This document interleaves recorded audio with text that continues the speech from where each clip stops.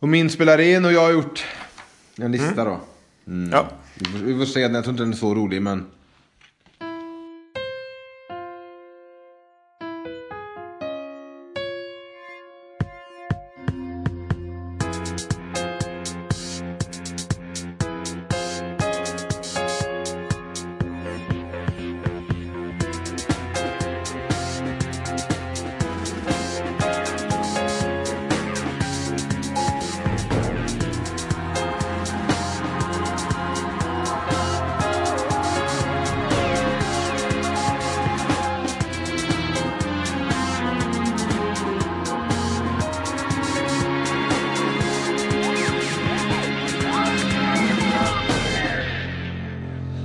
Hej och välkomna alla kära lyssnare till ett nytt avsnitt av filmpodcasten Titta de snackar.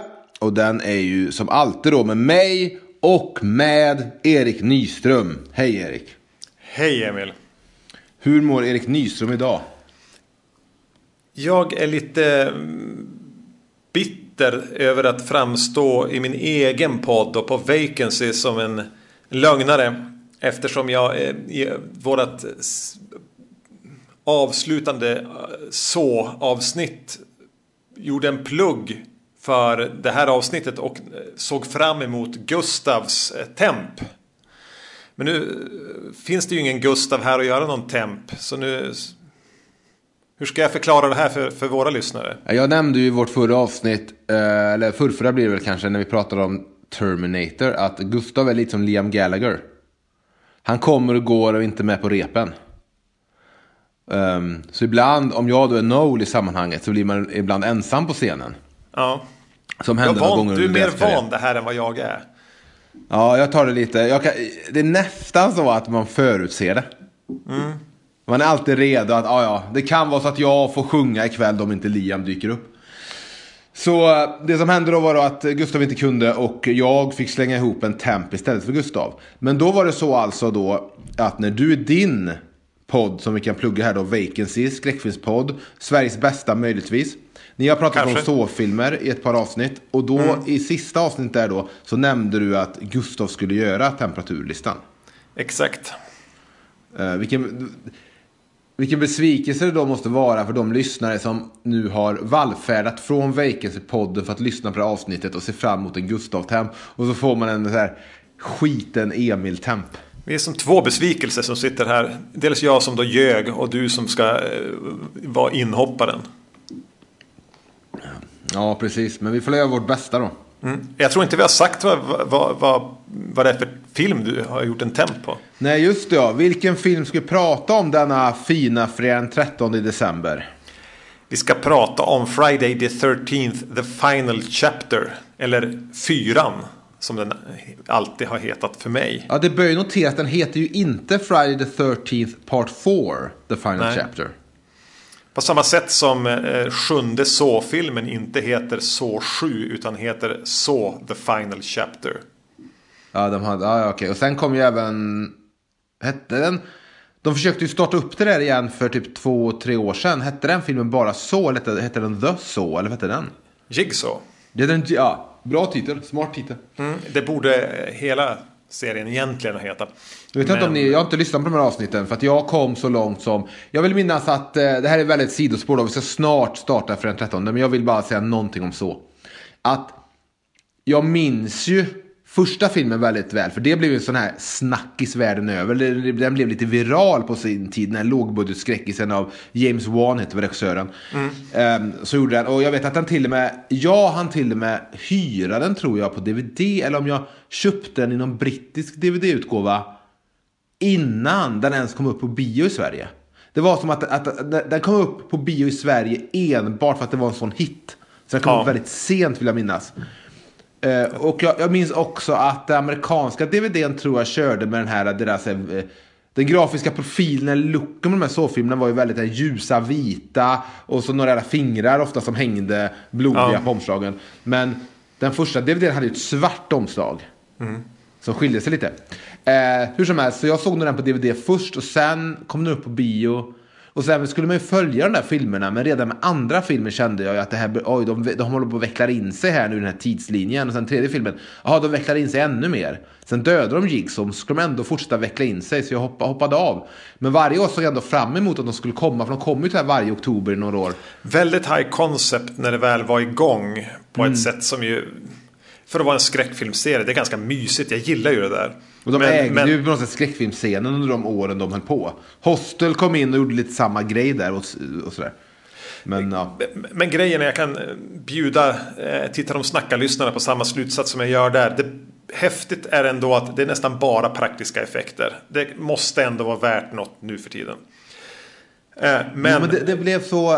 Okej, du ska säga någonting här så jag ska inte avbryta. Men det blev dock så...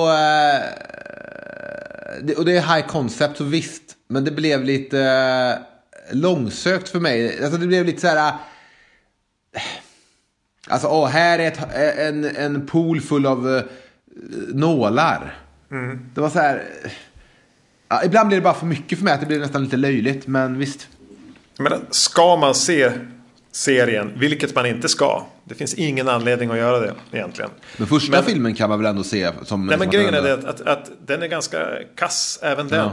Utan ska man se det så ska man se allt. Eller inget. Men man ska nog helst inte se någonting. För det är lite kul med hur de vecklar in det.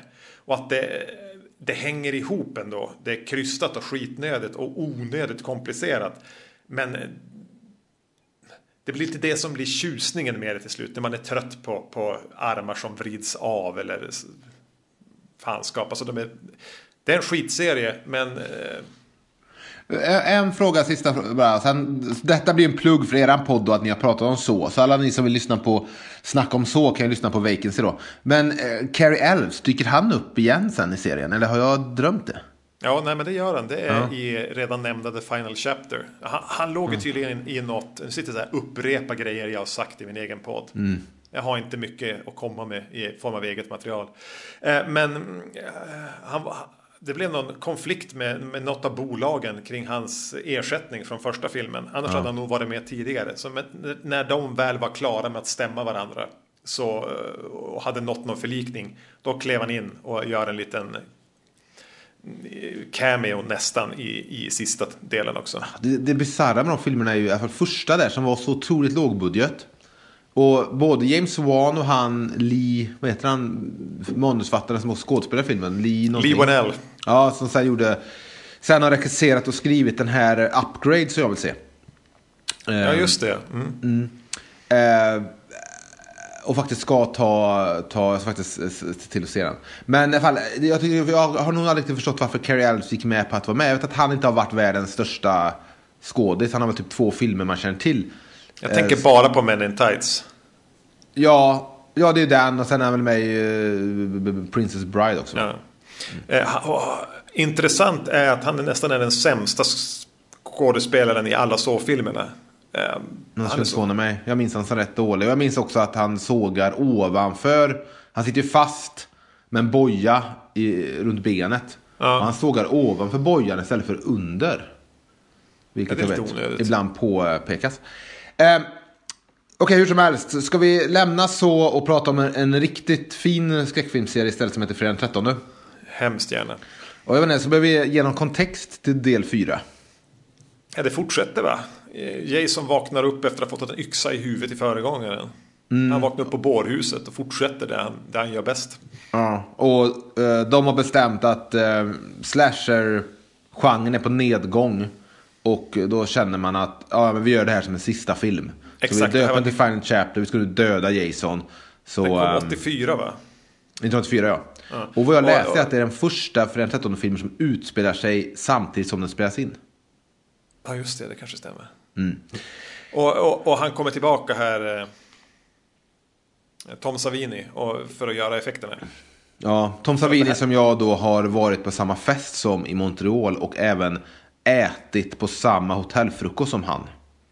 Du bara satt och tittade eller gick du fram och... På festen var det mycket tittande och han stod också bakom mig. Det togs fram tårta. Så framför mig och först vid tårtan stod udokier. Sen var det jag och min kompis. Sen var det Tom Savini och hans flickvän. Och sen bodde han på samma hotell, så på morgonen satt han där med någon blond flickvän. Du är på intressantare fester än vad jag är, hör jag. Detta var ju dock också då 10 år sedan, så att det var ju... Du var på intressantare fester? Ja, jag var på intressantare fester. Nu är det inte så mycket intressant i mitt liv. Men julfest med jobbet på fredag, det kan bli intressant. Okay. Jag ska också på julfest med jobbet. På fredag? Jag ska ut och äta julbord och sådär. Ska du också lämna julfesten vid typ 10 för att gå på Millencolin? Millencolin, finns de fortfarande? Ja, bevisligen. Nej. Okej, men då går vi över då till min temperatur av då Friday the 13th, the final chapter. Och vi börjar då redan på... Jag var nära att ha en nolla med faktiskt. Oj. Men det har jag inte, så varför nämner jag det för? Men punkt nummer 1. Där har jag satt slutstingern. De här filmerna har ju alltid en sån här sista ögonblick, en sån slutbild som ska skrämma lite och sådär. Vi har ju att Jason hoppar upp ur vattnet i första filmen och han hoppar genom ett fönster i andra filmer och så här. Här så slutar det med att man antyder att Corey Feldmans karaktär, Tommy Jarvis, är ond eller kommer ta över Jasons roll. Och frysbild när han stirrar in i kameran. Ja, och jag tycker att det... Jag förstår att man kanske vill öppna upp för det då, om man har bestämt sig för att det skulle vara sista med Jason, och man ville se så här, ja, om folk är trötta på Jason så kan vi göra någonting annat. Man gör ju sen samma i Halloween 4 med Jamie, och där tycker jag man gör det bättre. Så jag tycker älskar att det slutet när i Halloween 4 det med Donald Pleasence försöker skjuta den här 11-åringen i princip. Ja, det... Just det. Jo, men det tycker jag det funkar så bra, för att om Michael Myers är bara ren ondska, han är inte så människan, han är bara kött som kapslar in ren ondska. Så tycker jag det är rätt snyggt så att det sprids sig vidare från någon annan i familjen. Här så jag hade till och med glömt av att det är så den här filmen slutar när jag såg om den nu. Men jag tycker bara, det gav mig ingenting. Nej, och det stakar ju på något sätt ut riktningen som serien kommer att ta när den fortsatte. Att Tommy Jarvis på något sätt ska bli en viktig karaktär. Det var ju aldrig en bra idé. Nej, för då måste man också göra de här tidsskutten som man var tvungen att göra för att göra Jason gammal nog för att kunna vara vuxna och mörda och sånt i och med andra filmen. Exakt. Och så det blir de här konstiga, då plötsligt utspelas i framtiden istället, för i nästa film då, den filmen som kommer efter The Final Chapter, så är ju Tommy Jarvis, vad kan han vara, i alla fall 17, 18. Ja. Så då är det alltså 10 år senare plötsligt, med filmen kommer året efter. Men så jag tycker bara det känns kast, men också såklart att det känns kast i en verklighet där jag växte upp med att det fanns 8 filmer. 9 filmer redan.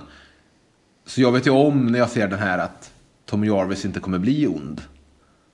Så det förtar väl lite, men ja. De spelade ju in ett alternativt slut som ska vara lite mer i andan av halvdrömska som kanske i 3:an. Med en jump scare också. Jag hade tänkt att jag skulle se den innan vi spelade in nu, men fan, jag satt och tryckte nudlar istället. Och det ska tydligen, i den ska det även finnas en förklaring på vad som händer med Mrs. Jarvis. Jo, det vet jag att det finns en deleted scene där ligger inte hon mördad i ett badkar. Ja, och på något sätt så finns det en scen där i kring som ska vara den här alternativa slutet. Men de valde bort det till förmån för Corey Feldmans stirrande ögon.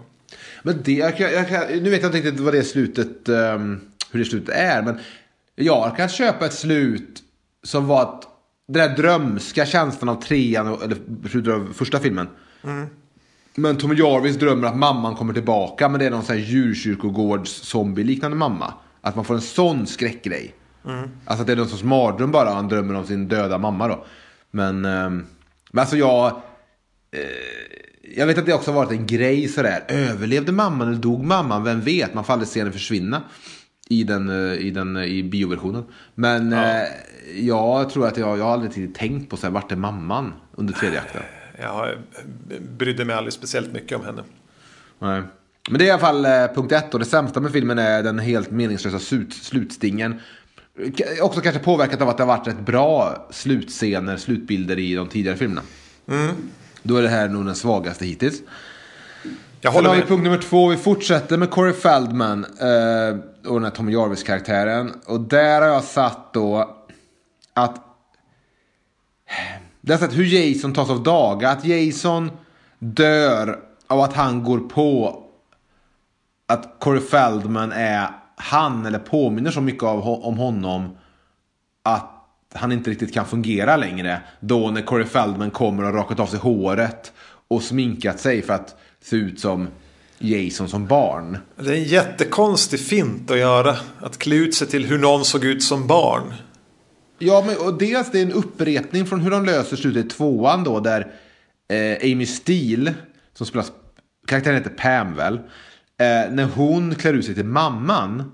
Men på något sätt kan jag ändå vid det altaret köpa att hon på något sätt hon tar på sig den här hennes gamla tröja och du vet, och jag tror att Jason kan ha en komplicerad relation till kvinnor och att en kvinna som pratar till honom gör att han blir helt konfys och det här. Men det är någonting med att okej, han har rakat håret så nu måste han vara jag som barn. Ja. Men vi vet ju å andra sidan inte vad Jason tänker där. Han börjar ju bara gå mot honom på ett konfunderat sätt. Han har ju alltid haft vissa reservationer med att ge sig på barn. Det är ju tonåringar han inte gillar. I 6:an vet jag att barnen överlever. Ja, då går han ju in i typ en sovsal och spatserar runt. Så jag antar att jag låter den vetskapen spilla bakåt i tiden här. Att han mer blir förvirrad och att någon använder hans namn. Nu försöker jag håller med dig till viss del här. Jag har problem med det. Du försöker hitta ett sätt att lösa det som filmfan. Men manusfattarna har ju inte tänkt. Nej, exakt. Så. Jag försöker ju bara rädda det för mig själv på ett sätt. Men det är jättekonstigt. Ja, och sen så är det också lite onödigt för det är inte långt efter det som ändå hans mask åker av macheten. Så det är nästan räckt att Tommy Jarvis springer ner med något tillhygge och skriker Jason. Och Jason vänder sig om och då hugger Tom Jarvis syster honom. Och så når vi på något sätt samma slutresultat. Exakt. Det som gör att de besegrar honom är ju att de är två. Att en lyckas distrahera honom och sen kan de köra lite tag team tills han spetsas genom ögat på sin egen machete. Så just att han har bemödat sig med att väldigt, väldigt snabbt dessutom klippa och raka av sig det där tjocka håret och slänga på honom. Ja, för de parallellklipper ju mellan att systern slåss med Jason nere i vardagsrummet och han klipper håret. Så att man får ju se han börja klippa håret uppe i badrummet. Och det går ju väldigt fort för honom att fixa det. Och även sminka sig lite och se lite smådöd ut. Men det kan jag väl kanske köpa möjligtvis. Men visst, jag har kanske lättare att förbise det än vad du har. Och sen är det också någonting bara rent så här manussnygghetsmässigt. Visst att mamman i början säger att han behöver klippa sig. Det är ju en liten kul återkoppling till det då, att han klipper sig i slutet.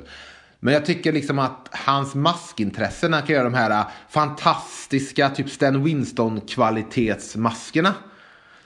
Du vet, av någon jävla anledning så är han så jävla duktig på att göra de här maskerna att han liksom kan nästan gjuta och så här och hålla på. Jag tycker inte kopplingen mellan det och att han sen sminkar sig lite passar. Borde han inte vara intresserad av, du vet, make-up och sånt i början och liksom göra, du vet, zombie-make-up och sånt istället? Ja, det hade ju kanske gjort den lite mer inom verklighet än att den här typ 11-åringen ska kunna göra de här sjukt avancerade animatronics-grejerna. Precis, ja. Och ja, rent. Men visst, det är i alla fall punkt nummer 2. Det är fortfarande kallt på den här listan. Vi rör oss ju sakta upp mot punkt nummer 10 som är det varmaste. Och vi är nu på punkt nummer 3. Fortfarande under nollan. Här har jag satt att jag tycker filmen gör ett fel i att ge utrymme åt andra karaktärer än tonåringar. Ja, du tänker på Jarvis-familjen då, eller? Jag tänker på att man blandar in den här familjen som får väldigt stort utrymme. Och man har då den här systern som får väldigt stort utrymme fast hon tillhör inte tonårsgänget. Så det är så här, är tonårsgänget bara dödkött? Och det är hennes familj och det sammanhanget vi ska fokusera på blir lite knepigt. Det blir väldigt mycket karaktärer i filmen. Och jag tycker bara att i den perfekta liksom på något sätt för den 13:e filmen så handlar det om ett tonårsgäng. Typ 2:an. Det är de vi fokuserar på, deras relationer. Här tycker jag det känns lite... Det känns inte så snyggt att skriva in en jävla grannfamilj där vi ska följa den här jävla Tom Jarvis-ungen som är 11 bast. Jag kan väl förstå att de i 4:e filmen kände att det behövdes någonting nytt, någonting annorlunda än att bara freestyla runt ett tonårsgäng hela tiden. Jag menar, det är ju... Bikergänget i 3:an är ju ett värre exempel på hur man försöker piffa upp den då. Ja, jag skulle säga att det är samma typ av så manuslösning eller få ihop filmen och inte bara göra om då. Det är inte för att det ska bli för likt då, del 2 eller del 1. Men jag tycker de gör det mycket bättre här för jag tycker den familjen är rätt. Ja, de funkar, men det är bara någonting som gör att det är lite mindre snyggt än vad det hade kunnat vara om vi bara fokat på tonåringarna eller du vet Tom Jarvis karaktär i relation till tonåringarna mer. Jag hade väl kanske velat se att hon nu var stora systern heter. Hade fått vävas in i tonårsgänget mer. Ungefär som de gör lite grann i 7:an sen. Precis, att hon kunde få komma på festen till exempel hade ju varit ett sätt. Ja, precis. Och Tom Jarvis kunde sprungit runt utanför, tittat in, velat se tuttar. Och sen kan till och med han skrämmer någon med sina masker eller någonting. Ja. Det har ju varit en grej att vi följer dem där inne, att det är någonting som rör sig utanför och de är rädda. Sen är det Tom Jarvis i någon utstyrsel. Exakt, fläta ihop det mer då. Om det ska vara 2 läger. Ja, för nu de hålls ju rätt separata. De möts vid något tillfälle här och där. Men annars är det ju mest att det är 2 skilda historier. Okej, men då är vi på punkt nummer 4 då. Vi rör oss mot mitten. Här är en liten grej. Men det är någonting jag aldrig riktigt tyckt funkat. Och det är Crispin Glovers dans. Just det, han dansar med den här tvillingen. Ja, och jag gillar hans karaktär. Det är väldigt många karaktärer i filmen och det kommer jag nog återvända till senare i listan. Men den dansen är tycker jag är ett snäpp för skapad för att visa vilken tönt han är. Vet du vilken låt han dansar till egentligen? Det vet jag faktiskt. Det är en AC/DC-låt. Ja, Back in Black. Back in Black. Du menar att jag skulle limma bättre om jag drar på den låten och mutar filmen? Jag tror att det kommer att se mindre konstigt ut om man tänker sig att han dansar till, alltså att rörelserna ska stämma bättre. Ja, kanske med svårt med den där knycken. Men jag tycker även ett av de så här kändare grejerna från Seinfeld är ju när Elaine dansar. Och hon också dansar jävligt konstigt utan att själv tänka på det. Och det är ett sånt tillfälle också där jag känner att men det här är inte så jävla roligt eller så genialt. För att den här dansen är ju gjord så jävla brutalt för att vara galen. Och det är att det liksom faller på fel sida på något sätt för mig. Alltså det håller inte någon sorts balans i liksom mellan roligt och trovärdigt. Alltså jag skrattar ju inte åt det heller. Alltså jag gillar ju Crispin Glover. Tycker det är kul att titta på han. Men varför han ska sprätta så där, det blir ju mer... Jag blir ju mer bara konfunderad än att jag tycker att det är roligt. Jag tror att det hade fungerat bättre om han hade rört sig till musiken. Ja, så kan det vara. Jag lyssnade faktiskt på den ersättningslåten idag innan podden. Det är något band som heter Lion eller Lions. Och låten heter väl Love is a Lie eller någonting dylikt. Finns på YouTube. Okej, men det var bara en liten grej där om hans dans. Någonting jag alltid lite stört mig på i filmen. Även om jag gillar hans osäkra nördkaraktär. Sen är vi då på punkt nummer 5 som är någon sorts jokerplats. Någon sorts mitten. Och här sätter jag Jason. Och det är inte för att jag tycker han är dålig. För jag tycker att den här Jason ser väldigt bra ut. Och det är väldigt typutseendet av hur Jason ska se ut. Jag tycker han ser mycket bättre ut än i 3:an. Men jag kan samtidigt inte sätta fingret på vad jag stör mig på i 3:an. Men jag tror det är någonting med hockeymasken. Att den är för stor eller för vinklad eller någonting. Men jag tycker han ser bra ut allting. Men samtidigt så är det saker jag inte tycker om här som är någon rest från tidigare serien. Dels att han springer. Ja, just det. Och det vet jag att du tycker om. Ja, du vill ju ha den här wrestler Kane Hodder Jason som teleporterar sig och har sig. Ja. Men den här gången så att jag faktiskt tänkte på det så här. Men okej. Att jag gillar att han går självsäkert in i helvete är ju väl antagligen, för att det är så att jag är så van vid det, för jag växte upp med att se kanske de senare delarna först, och det är min Jason. Men också att jag är så van vid att det ska vara att för att detta är någon sorts ripp av Halloween där han alltid promenerar. Så när han nu springer så blir det som att jag ändå får, vänta nu, men han ska ju vara någon sorts en mycket, mycket coolare kopia av Michael Myers. Men samtidigt nu när man tänker på intellektuellt så nej, men han är ju kanske mer bara någon galen hillbilly mer än The Shape. Ja. Så då kan jag väl ändå köpa det om jag bara tänker om det och verkligen fokuserar på att tänka på honom mer som en The Hills Have Eyes hillbilly. Så kan jag nog köpa springandet betydligt mer. Men det ser samtidigt inte lika coolt ut som när Kane Hodder bara, du vet, går rakt igenom en dörr. Ja, men är inte det coolt på ett WrestleMania-sätt samtidigt? Jo, det är det ju. Men är inte de här filmerna på något sätt coola på ett WrestleMania-sätt? Ja, kanske då 6:an och 7:an. Och 8:an. Ja, men och sen är det en till sak också så att det hamnar på 5:an. För jag tycker om Jason här. Jag har absolut inget emot Jason i den här filmen. Han är stor, han är lång, han är brutal. Men det är det springande som jag inte kan bestämma mig för. Och sen är det också, jag tycker aldrig att de här filmerna har fått till hans ansikte bakom masken. Jag tycker han mest ser komisk och dum ut. Mer än läskig. Jag skulle säga att läskigast tycker jag han är i 7:an. Även om han ser väldigt, för mig har alltid ut som en monster bakom masken där.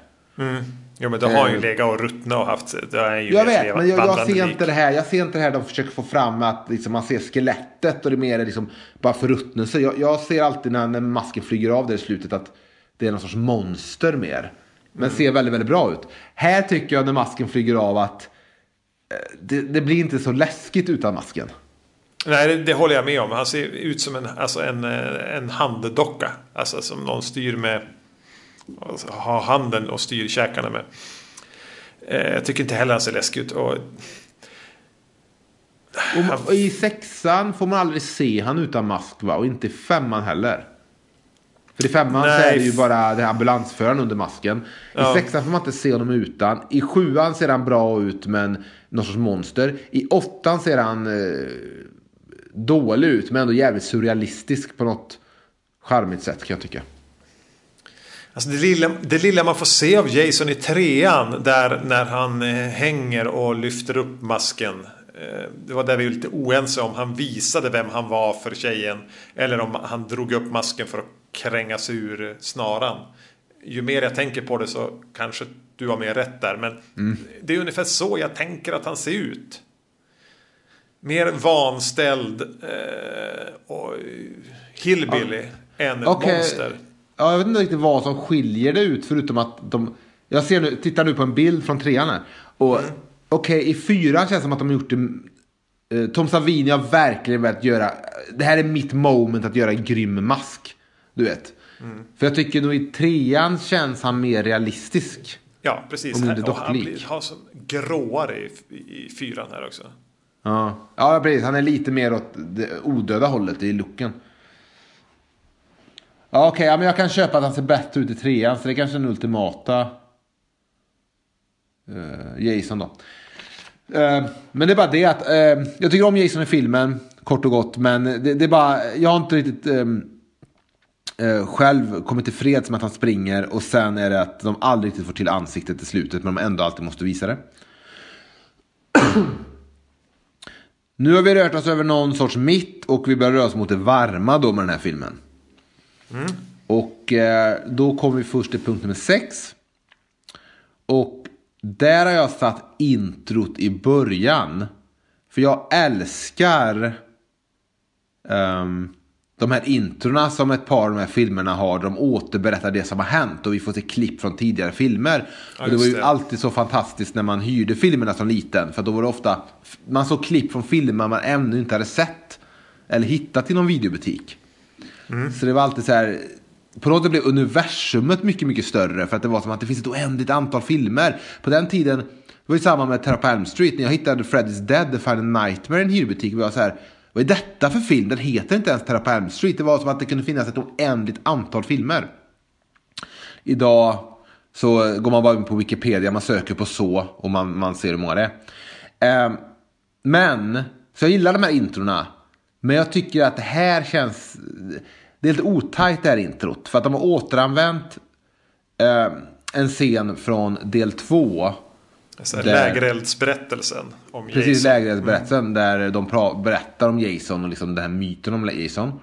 Och här då så har de klippt in massa klipp från filmerna då ihop med detta. Men så tar de konstiga pauser då för att kunna visa en scen. Det är inte så att han pratar om att Jason dog aldrig eller någonting, och så ser man ett klipp av hur Jason hoppar upp mot kanoten mot Alice i första filmen, utan han säger det, de tar en paus där de visar det. Sen det är lite otajt. Och det kan inte mäta sig med intro till 7:an, som är typ ett av de mest ikoniska ögonblicken för mig i den här filmserien, där de har Crazy Ralph som berättarröst. Just det, från bortom graven. Precis. Den är bra. There's a legend around here about a killer. Och så åker vi in på den här kyrkogården med regnet och allting. Men jag håller med. Det känns som en grovklippning det här. Att de tog ihop det material de skulle använda. Och jag råkade också läsa efter att jag visste att den här punkten skulle vara med. Men så läste jag någonstans, om det var på Wikipedia eller någonting, att regissören inte vill ha med introt. Så det kan ju också vara så att det var regissör vill ha med ett sånt där intro på en film? Nej, men jag gissar på att i 7:an tror jag ändå den regissören heter Carl någonting med B i efternamn. Vad han heter. Ja, jag tror ändå att han ändå gjorde någonting med den då. Han tog tillbaka Crazy Ralph och skrev en rätt grym monolog. Här då, den här regissören Joseph Zito. Ja. Om han nu inte ville ha med detta att göra, så kanske det blir så att klipparen fick fixa ihop någonting och inte riktigt fick något gehör från regissören om det, utan det kanske var med ett samarbete med producenten. Kan man så var det kanske förmodligen. Så det görs inte så bra, men jag älskar ändå idén med de introna. Och hade jag gjort en Fredag film så hade jag startat med ett sånt intro. Vi rör oss upp till punkt nummer 7. Vänta då, skulle du ha valt att spela in en helt ny scen, en helt ny lägereldsscen, eller skulle du vilja ha återanvänt en gammal men använda den på ett nytt sätt som de gör det här? Jag hade inte återanvänt den scenen från del 2, men jag hade väl återanvänt klipp över en monolog. Men här använder de ju bara både klippen och själva ramen runt klippen är ju återanvänt. Men du hade hellre spelat in en ny ram då? Precis, och det är det som gör, tycker jag. Nu kommer ju på något sätt det introt i citationstecken i 2:an senare då, i den här lägerelden, när de låter en av karaktärerna faktiskt berätta om Jason, och andra, vi och resten får lyssna på detta då och lära oss lite om vad det är som händer i det här filmuniversumet. Det är rätt snyggt, men jag hade väl på något sätt vävt in en ny scen, kanske startat med karaktärer som återkommer sedan efter förtexterna, som alltid ska vara vit text på svart, för det är ett signum för serien på 80-talet i alla fall. Jag tycker de är skitsnygga, de där vit text på svart. Det är väl 8 tror jag som inte följer det. Men ja, så jag hade nog filmat en ny scen eller gjort någonting. Jag tycker de gör rätt snyggt i Halloween 20 år senare också, där de återanvänder Dr. Loomis repliker Över bara att de sveper över ett rum med tidningsutklipp om Michael Myers och sådär. Det kan också vara ett snyggt sätt att lösa det på. Det behöver inte så... John Carpenters The Fog har ju nästan det bästa exemplet på det där. Som börjar med en lägereldsberättelse på stranden. Där de sitter och berättar spökhistorien på samma sätt som här. Men där vissa av karaktärerna som sitter där återkommer senare. Och vi får bakgrunden i en liten spökhistoria. Vänta nu, hur fungerar det rent logiskt? Att karaktärerna har överlevt och återberättar det senare? Nej, men de berättar legenden om... Ja, så det är mer nästan som en teater mer. Att karaktärerna som berättar sen spelar andra karaktärer.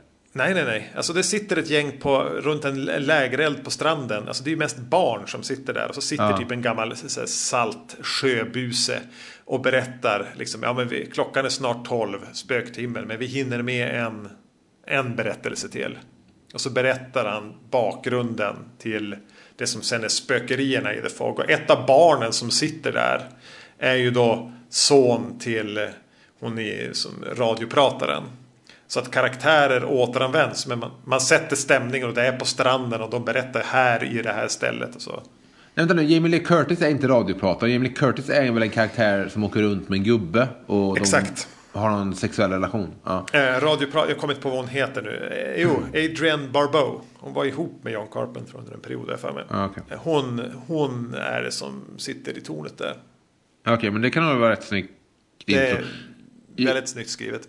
Jag minns att jag tyckte, senast jag såg om The Fog, så tyckte jag att den var rätt futtig. Det var nästan som att det bara, det här borde ju varit en del i en antologi mer kanske än en egen... Ja, men det är ju verkligen den här lilla spökhistorien. Ja, jag vet också att Jamie Lee Curtis nu, jag tittade på en intervju med Jamie Lee Curtis av någon anledning senaste. Det är väl för att hon är med i den här Knives Out som nu går på bio. Ja. Men då gick hon väl igenom filmer i något sammanhang och pratade, och då nämnde hon The Fog som en film hon inte tyckte var så bra. Ja, det var ju tråkigt. Ja, men det får stå för henne. Vad tycker du om remaken med han som spelar Stålmannen i Smallville? Jag minns ingenting. Jag minns att när jag såg den då den kom så hade jag ingenting till övers för den. Vi har tänkt på Vacancy någon gång att vi ska göra The Fog remaken och The Mist som ett avsnitt. Jaha, jag tänkte först, nu kommer man säga sen The Thing och The Thing remaken, men okej. Ja, men det funkar nog ihop med The Mist, ja. Ja, men dimma är ju kusligt. Men du, hoppa upp på punkt 7 nu så vi kommer någonstans. Okej. Punkt nummer 7 då. Nu är det varmare, i alla fall behagligt. Det här är bra grejer med filmen. Här har jag satt jag vet, det här är lite tudelar, den här punkten. Dels så är det en punkt om att jag gillar hur filmen startar så stort. Det är ösregn, det är ambulanser, det är helikopteråkningar, det är så här jibbåkningar med kameran. Det känns stort och vida bilder och mycket folk, mycket karaktärer och där. Och vi utspelar oss direkt efter 3:an då, med att Jason ligger död i laggården och poliserna och ambulanserna kommer dit och kör iväg lik och det här offer.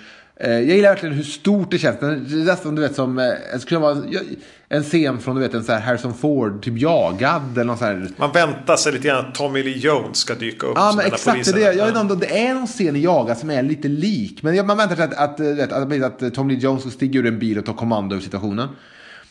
Dels är det då. Sen är det också som man börjar göra, att jag gillar verkligen den här idén som de körde med i början av de här filmerna, att nästa film utspelar sig direkt efter den förra.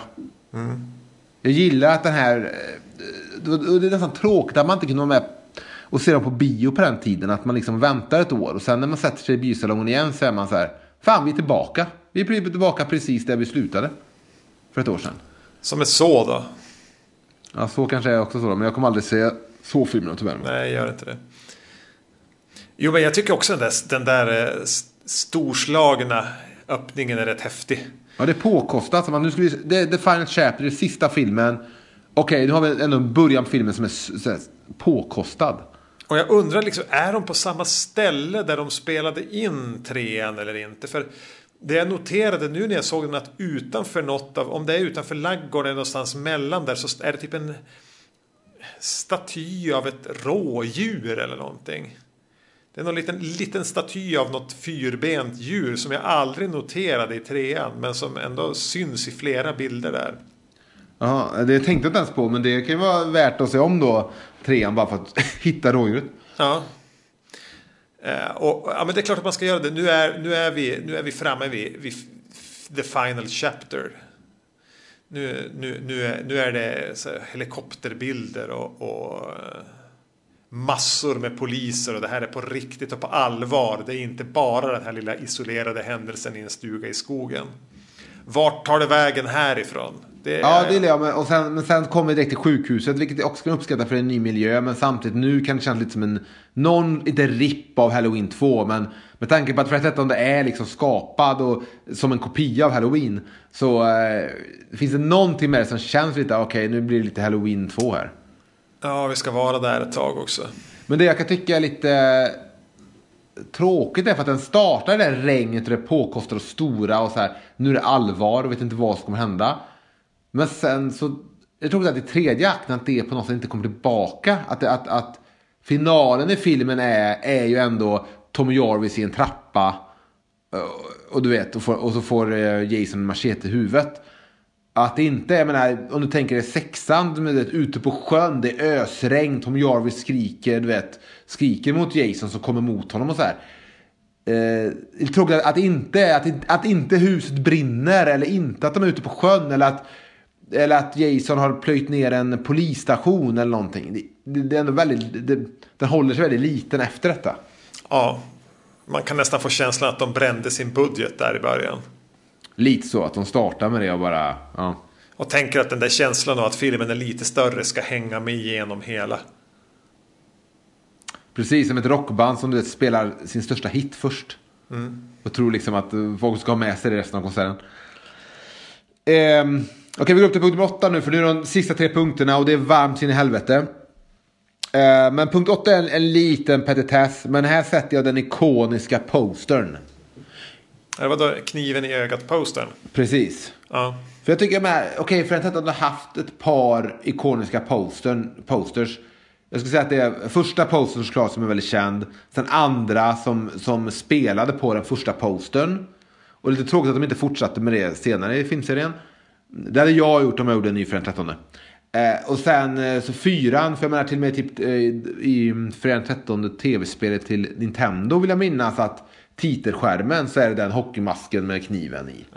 Så det är verkligen en ikonisk bild från serien. Jag minns när jag minns omslaget med den på när man var liten. Och... Magnus hade den där affischen på väggen när han bodde hemma, när vi satt där och såg på skräckfilm på 5:an på kvällarna och drack cola. Stod det då Fredag 13 eller stod det Friday the 13th på posten? En bra fråga. Jag skulle säga att det stod Friday the 13th. Okej, men då är vi uppe på punkt nummer 9 då. Den näst sista punkten. Och på punkt 3 hade jag ju den här familjen, att man ger utrymme till andra karaktärer. Men på punkt nummer 9 har jag satt tonårsgänget och det ärliga spelet.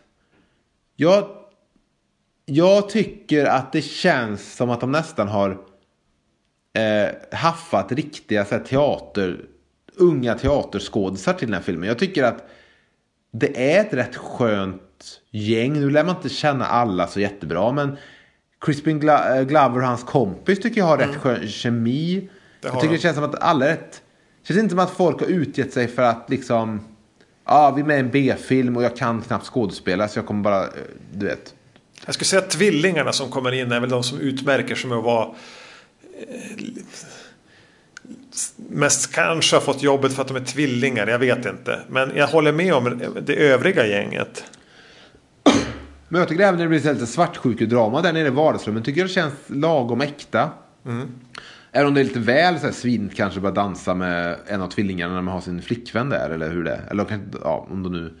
Men jag gillar det. Men jag kunde liksom se den här filmen, sen kunde jag se The Irishman med Al Pacino, Robert De Niro och Joe Pesci efter, och jag kände inte att det var så stor kontrast mellan i spelet. Medan i några tidigare filmer har det funnits skådespelare som är värdelösa. Jag menar, ta bara 3:an, filmen innan med det här bikergänget och... Just det. Så jag tycker bara att jag tycker skådespelet håller en väldigt hög nivå. Och även tycker jag familjen. Jag gillar inte Corey Feldman riktigt och hans karaktär. Men jag tycker syrran där, Trish heter hon väl. Hon är rätt bra, mamman är rätt bra. Jag tycker även han som har kommit till Crystal Lake för att hämna sin syrra. Björnjägaren. Ja, är också så bra. Jag tycker bara att skådespelet är stabilt. Så jag känner bara fan. Och det tror jag hjälper den här filmen att sticka ut lite. Ja, det gör ju att en del av dödsfallen känns, eller morden känns lite mer. Den här blyga tjejen som är förälskad i han som ser så fruktansvärt tvålig ut. Harlequin-roman ut. De som har sex i duschen. Ja. Någonstans målas hon ju nästan upp som en potentiell hjältinna. Ja, hon har väl de attributen genom att hon pratar väldigt mycket om att hon inte har haft sex. Och... Ja. Men alltså så när hon bara får en yxa i magen genom dörren där. Det känns cyniskt på ett sätt som nästan är lite besvärande. När de här bara sen avrättas en efter en. För jag håller med, det skapas någonting mellan dem. Ja, det kan vara så enkelt bara att de här skådespelarna fick lite tid innan de faktiskt repa ihop och kanske umgås lite. Men jag tycker även han en tvålfagra som du nämnde i duschen. Jag tycker han är bra också. Och det känns som att de riktiga människor. Jag tycker de har fått till det på något sätt bara. Jag tänkte på det faktiskt nu när jag såg om den inför det här. Så hade jag väldigt skoj tillsammans med de här festande ungdomarna. Det var nästan lite småjobbigt vid varje gång någon av dem skulle dö. Ja, till och med den här lite mobbiga karaktären, retstickan. För hans död är ju en av de som byggs upp nästan mest när han sitter där och tittar på så här nakenfilmer från början av 1900-talet. Så satt jag faktiskt lite och väntade när han kommer dö. Så så började jag försöka minnas hur är han död. Så här, hittar någon trygghet i det, att man vet hur det kommer sluta. Men jag minns inte riktigt hur han kommer dö. Jag sitter också och letar lite grann. Men kanske att de kan ha överlevt det där. Det är någon av tvillingarna som blir utkastad genom ett fönster på ett sätt som men det där kan de kanske ha överlevt. Men sen är ju hon uppspikad någonstans också. Ja. Är det Trish som slängs ut och landar på en bil? Nej, det är tvillingen som landar på en bil. Och det var hon jag tänkte, det där kanske hon klarade. Men sen... Och sen är det också, och nu börjar jag glömmas, nu kanske jag inte minns 100 här, men jag minns också att det överraskar lite i det här att visst de har stereotyper, men på ett sånt sätt som man ändå är stereotyp i den åldern. Förstår man här? När du var syntare, som du säkert var början 90-talet, så var jag syntare, säger du? Ja, jag gissar det bara. Men vi säger att du var det. Hade du varit det? Var du syntare? Nej, jag var inte syntare. Nej. Okay, jag lyssnade på AC/DC. Ja, okej. Men hade du varit syntare så hade du säkert varit en lite stereotyp syntare. Man blir ju lite sån i den åldern. Jag gissar på att hade du lyssnat på grunge hade du gått runt väldigt mycket i flanell och så här. Men här känns det som att det överraskar lite i den här oskulden och hennes vän som ska vara lite mer slampan så här. De har ett samtal om det med men killar sprider runt skvaller om alla och allt det här. Det känns som att de tar stereotypen men sen backar tillbaka till någon verklighet. Och Crispin Glover som är tönten får ändå tjejen som är de här tvillingarna då, som är de här bara partypinglorna som ska hålla på, du vet, vara på andras killar och sånt. Hon tar upp fram en mjuk sida där uppe i sängen. Sängen går sönder, det händer lite, du vet. Men det är bara någonting med filmen som jag tyckte om den här gången när det kom till det ärliga uppsåtet i vad skådisarna gjorde. Men okej.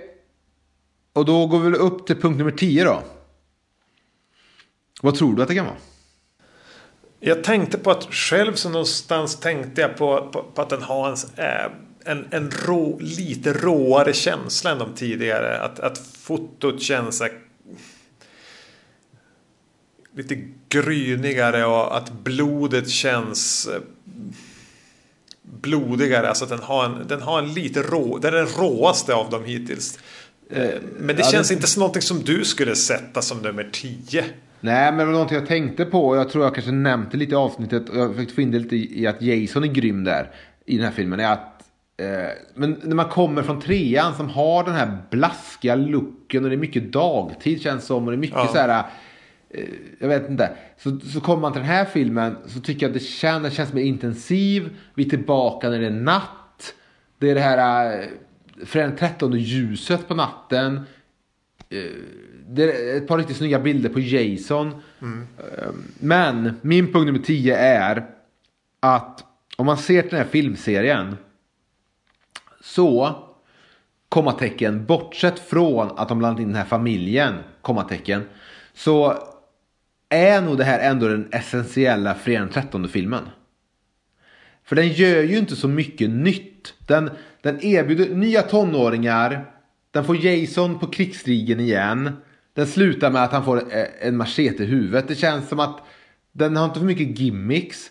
Den har ett bra tonårsgäng som känns trovärdigt.